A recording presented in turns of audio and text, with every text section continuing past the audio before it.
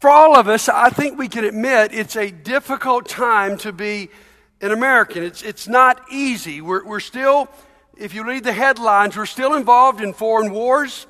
We are plagued by partisan politics.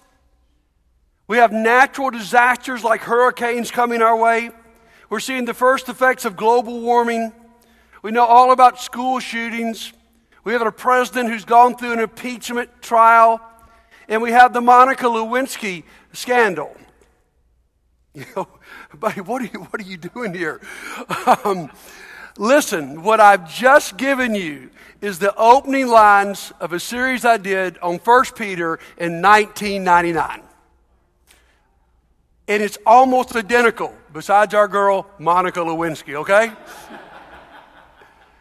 Guys, whether it's 1999 or 2020 or where we're going to look this morning, AD 62, it's always been troubled times to live. And what we need is what we've been singing about all morning long. Hope you've noticed. What we need is hope. We don't need wishful thinking. I hope things get better. We need biblical, hopeful thinking. I know things will get better. And the book of 1 Peter is all about hope. So if you'll turn in your Bible or your phone, I want us to all stand in reverence for God's word as we begin our study of this great book. 1 Peter chapter 1, verses 1 through 9. Peter, an apostle of Jesus Christ, to God's elect, exiles scattered throughout the provinces of Pontus, Galatia, Cappadocia, Asia, Bithynia, who've been chosen according to the foreknowledge of God the Father through the sanctifying work of the Spirit, to be obedient to Jesus Christ and sprinkled with his blood. Grace and peace be yours in abundance. Praise be to the God and Father of our Lord Jesus Christ.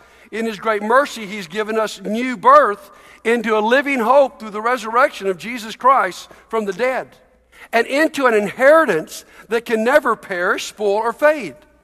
This inheritance is kept in heaven for you, who through faith are shielded by God's power, until the coming of the salvation that is ready to be revealed in the last time.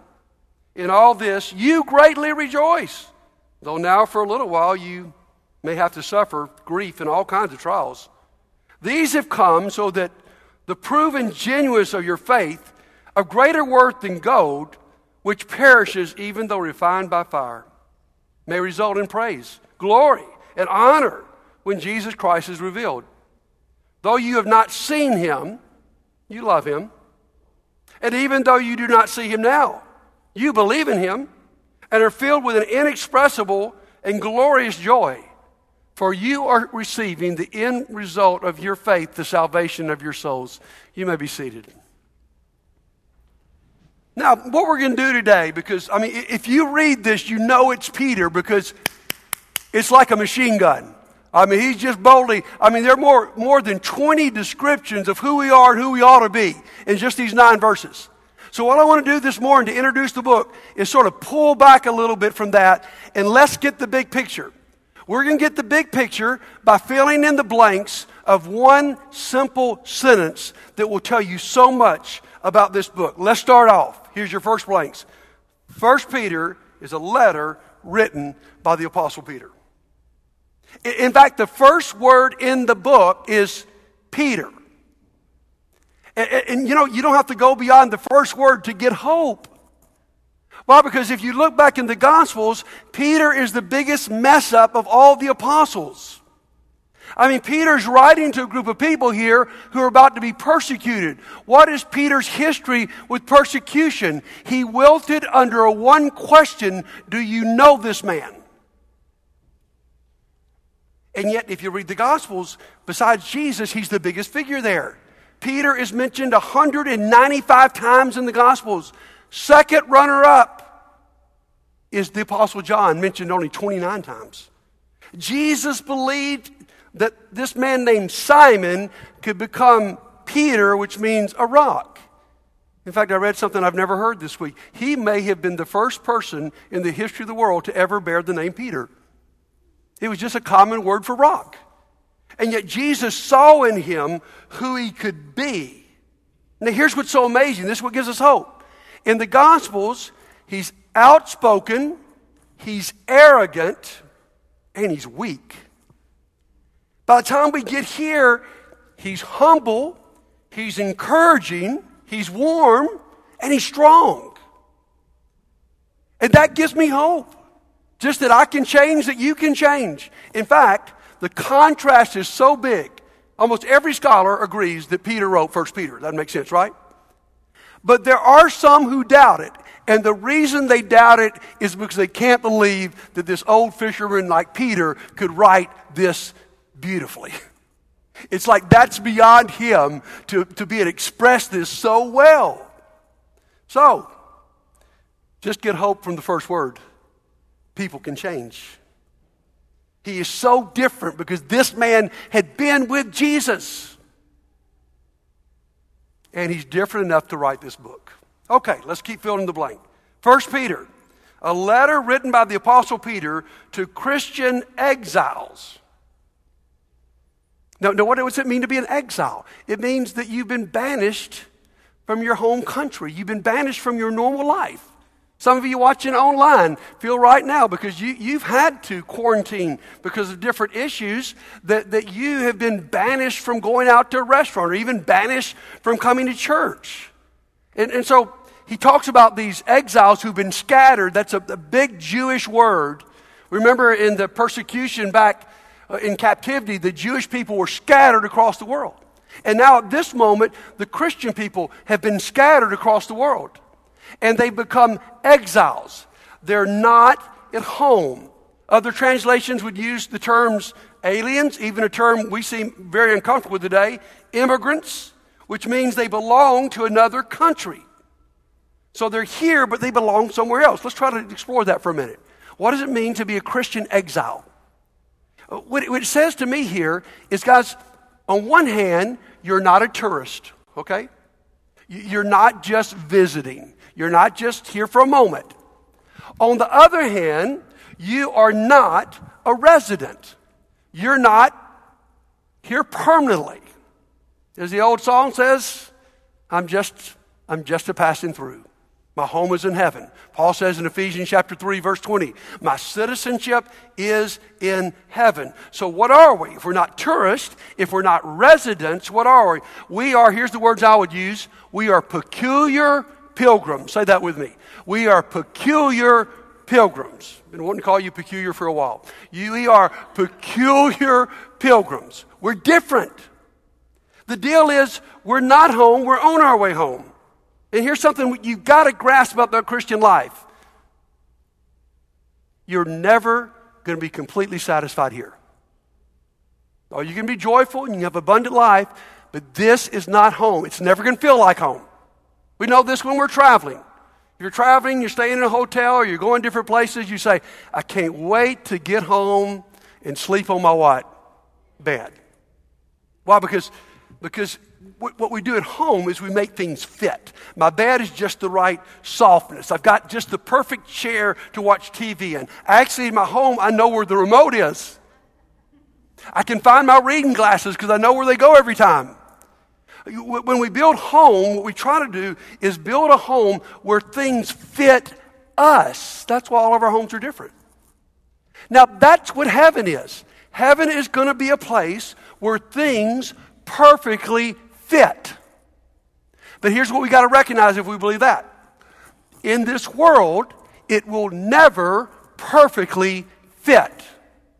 So if you're looking to ever get a point in your life where everything fits, you are looking for the wrong thing. If you're waiting to have joy, if you're waiting to have hope, that's our message.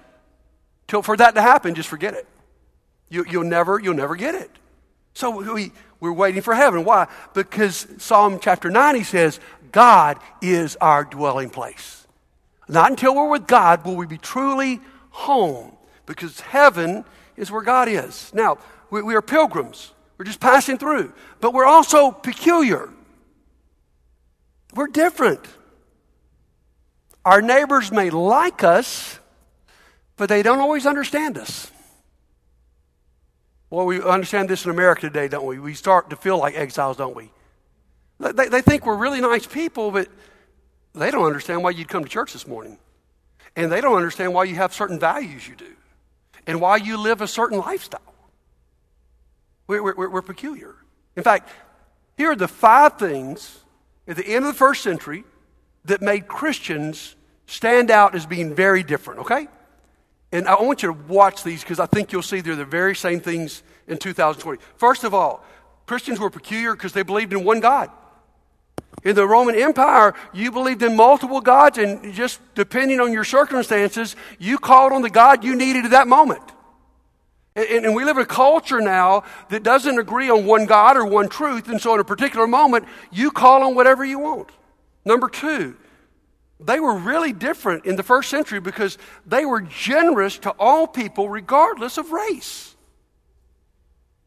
That made them stand out. People didn't understand that. There'd never been a community like that. Number 3, we'll see this in this book. They were joyful in suffering. Tell me that makes sense. How peculiar is that? And what may have made them more peculiar than anybody else around was forgiveness. I mean, they forgave people who did them wrong. Jesus forgave his executioners. They did some of the same things. I think the most touching of all the tributes in the last week to John Lewis is that here's a man who quickly forgave the state troopers who beat him on that bridge. People stand up and go, wow, that's different. And then number 5 is sexual chastity. Nobody in the ancient world understood that sex was reserved for marriage. Made them weird. And guess what? It still makes us weird today. These 5 things I've mentioned, one God, generosity to all races, joyful in suffering, forgiveness, and sexual purity still make us radical. So because we're different. We're peculiar. Now, that brings us to the next part of our sentence. 1 Peter, a letter written by the Apostle Peter to Christians exiles undergoing fiery trials. Verse 7 said we are being refined by fire. By the time we get to chapter 4, verse 12, Peter says, "Dear friends, do not be surprised at the fiery ordeal that has come on you to test you, as though something strange were happening to you." It's part of life. Everything in this book, catch this, is about being in the furnace. It's living life when the heat has been cut up. Now, what's going on with these guys? First of all, what we've already said, they're peculiar. You know, if you're a businessman and you won't cheat to make more money, you may be ostracized where you work. If you're a teenager and you won't have sex out of marriage, you may be ostracized with your friends. If you're a coach that cares more about character than wins and losses, you may be ostracized because you're different. But beyond that, not only were these guys peculiar, they were also persecuted. You see, here's what's happening at this point in history. To this point, Christianity has been protected because the Roman people, government, looked at Christianity as just a sect of the Jewish religion, and they had accepted that. But as Judaism and Christianity divided, no longer did Christians have that protection. And then you have this really evil man that becomes emperor named Nero. And he uses Christians as a scapegoat. You see, Nero wants to rebuild Rome. He thought he was a great architect. And so he sets a fire that burns the city down. And everybody is so mad about it. He doesn't know what to do. So he comes up with this scheme. Let's blame the Christians. They're the ones who caught this fire. And so what happens is a great persecution comes out. Nero begins to crucify Christians all over Rome. In fact, it's so bad that when Nero had dinner parties in his garden, he would use the bodies of Christians as torches. So they're about to hit a bad time. And guess who else is going to hit a bad time? It's Peter. Within 2-3 years tops of Peter writing this book, in AD 64, Peter is crucified upside down outside of Rome. So they're in the furnace. Now here's what you got to catch. Fire is powerful. And it can be powerful for bad, destruction. And here's what Peter believes. It can be powerful for good, refinement. Now, we understand this. It's the difference in a really good cook and a really bad cook. You may use the same oven, but you might get different results. You might experience that. I mean, if you know how to put the ingredients together and you know how to set the temperature and you know when to pull it out, you may get something you're going to talk about for days if you're a good cook. But if you're like me, you're probably just going to burn whatever you put together, okay? And so as we go through this fire and we're put in this furnace, it can destroy us or it can refine us. And I think what Peter has in mind when he's writing this book are the goldsmiths of his day. So here's what they would do. They would put impure gold in the furnace where the impurities would pass away, but the gold would stay. And how would they know that the gold was purified? They could look at the gold and see the reflection of their image. And my friends, that is what Peter is saying God is trying to do with you and with me. He's allowed us, or even maybe put us in the fire to purify us to a point where His reflection, His image is fully in us. So here's what Peter says. Don't be surprised. Embrace these difficult, troubled times as something actually good and joyful. So let's keep completing our sentence. 1 Peter is a letter written by the Apostle Peter to Christian exiles undergoing fiery trials. And here's the key. Giving them reason for a living hope. Well, I love that. You know, we talk about in the Gospels living water. What does that mean? It's fresh. It's moving. It's alive. It keeps on and on and on. It's endless. It's dynamic. And when Peter talks about here of a living hope, he's talking about something that's fresh and dynamic and unending. It's not a dead hope. It's not, oh, that was nice back there, or that'll be nice up here. It's all the way through. So I've asked Jeremy and the worship team today to lead us in this incredible song that states so strongly that we have a living hope. Let's all stand together and sing this. We'll close out today answering the question, why? Why can we have living hope in fiery times, in fiery trials? And you just sang it. Jesus Christ, my living hope. And there's two words that I'll pull out of the text that we're going to have a long time to talk about, but want to bring. Why can we have hope? First of all, because we have salvation. Now, we use the term salvation in way too loose of a term as just, I was saved. And no, the word means we're rescued. We're delivered. We're delivered from the fiery fire. We are rescued from our sins. And just quickly, Peter used it in two different ways. We've been saved. We have been saved from the penalty of our sins. We are being saved. It's really odd the way the Bible, we've been saved. We are being saved. That's what the word sanctification is all about. Sanctification is about you and I becoming more and more like Jesus. Oh, in our rebirth, we became perfect in the eyes of God, but practically we're not perfect. So we are being saved. And then the Bible also says we will be saved. One day we will be saved from all the consequences and all the repercussions of living in this fallen world that we know all too well right now.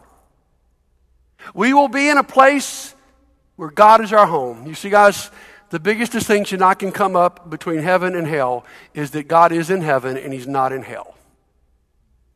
And that makes all the difference in the world. And one day we'll be saved from a place where the devil reigns and the earth is broken and our bodies are broken, and we'll be in a place where we will be perfect because of the power of God. So why does that happen? It's because Jesus Christ, our living hope. The second word is Savior. You have a Savior who rescued us. And Peter makes two really strong points in this book about why we can trust the Savior. First of all, we have a risen Savior. That's what he said in verse 3. You notice, that was the turning point in Peter's life. When he witnessed the resurrected Christ, everything changed. And friends, listen to me. We don't have just flimsy foundation here for our hope. We've got a foundation built on the historical fact that we believe that Jesus resurrected from the dead. Just that one fact changes everything, because our greatest enemy, death, cannot reign over us. Because without it, you have no hope.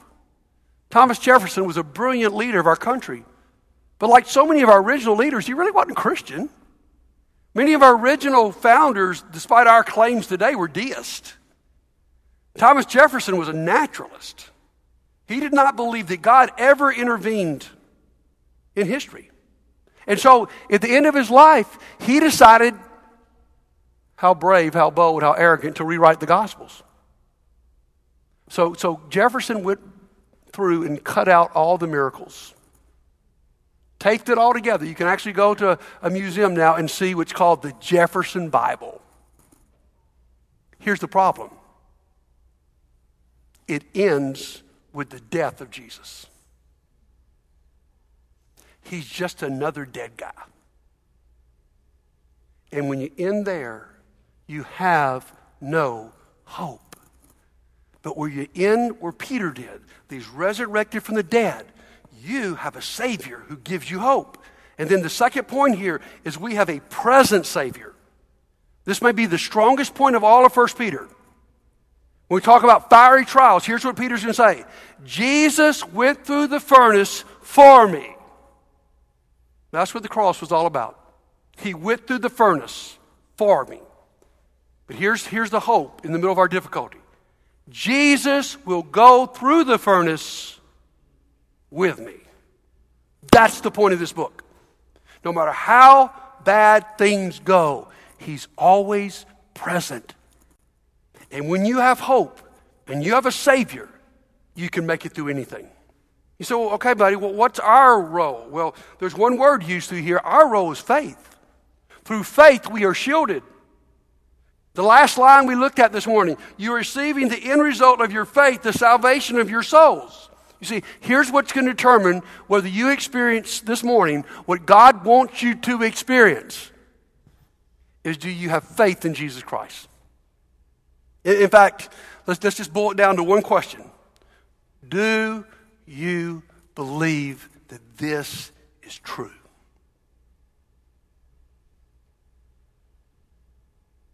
It's easy to go, oh, it's a nice little book. Oh, remember Peter, what a crazy dude. Yep, we got that.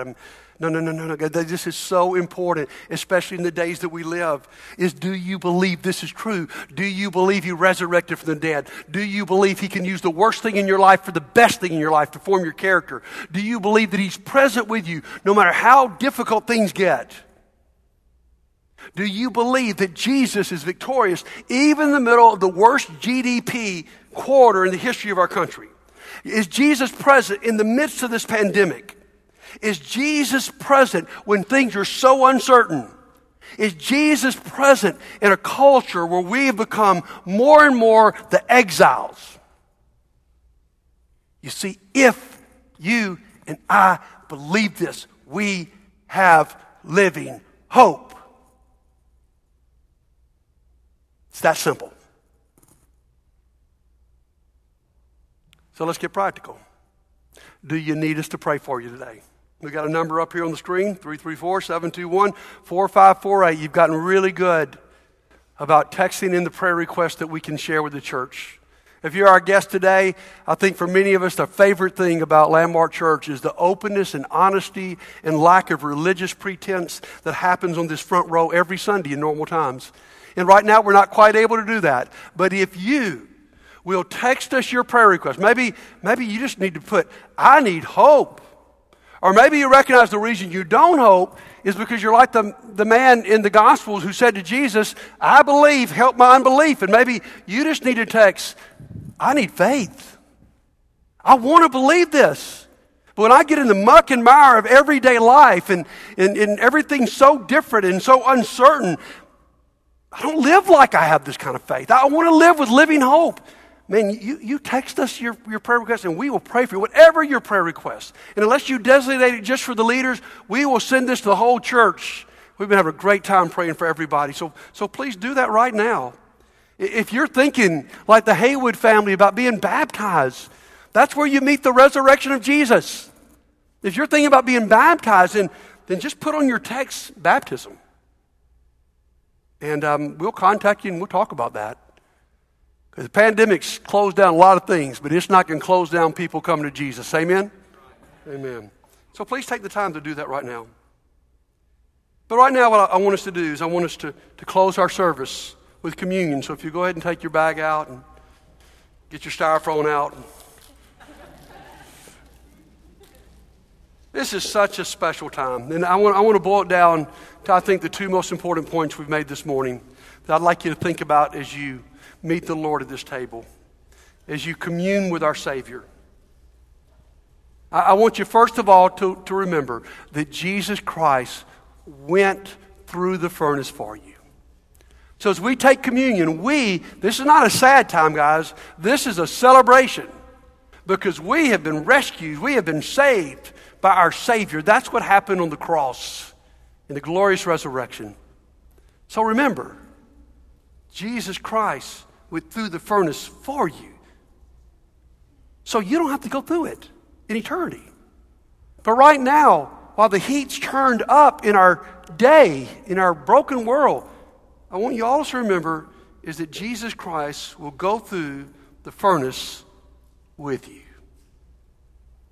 And that's what this table and this time is about. Literally, you are going to partake of the body and blood of Jesus. How close is He to you? He comes in you.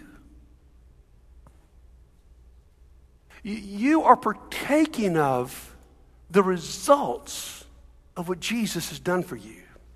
And so as you partake of this, there's a very special way, I believe, that Jesus is with us in these moments. But it's just as special when you walk out of these doors in a few minutes that He, through the Holy Spirit, is still with you. So as you come here this morning, you got all this trials and troubles going on around you. Remember, He's been there, and He's still there with you. Reminds me of that awesome story in Daniel chapter 3, where Shadrach, Meshach, and Abednego get in trouble because they will not bow down to that foreign god. And they are ripped from their homes. They are thrown in literally a fiery furnace. And Nebuchadnezzar cuts the furnace up as high as possible. And then the craziest thing happened. They had a living hope. They lived. Nebuchadnezzar and his guards looked down. The furnace was so hot, it burned up some of the soldiers around it. But they looked down into the furnace, and Shadrach, Meshach, and Abednego were alive. But here's the good news. There was a fourth figure they could see.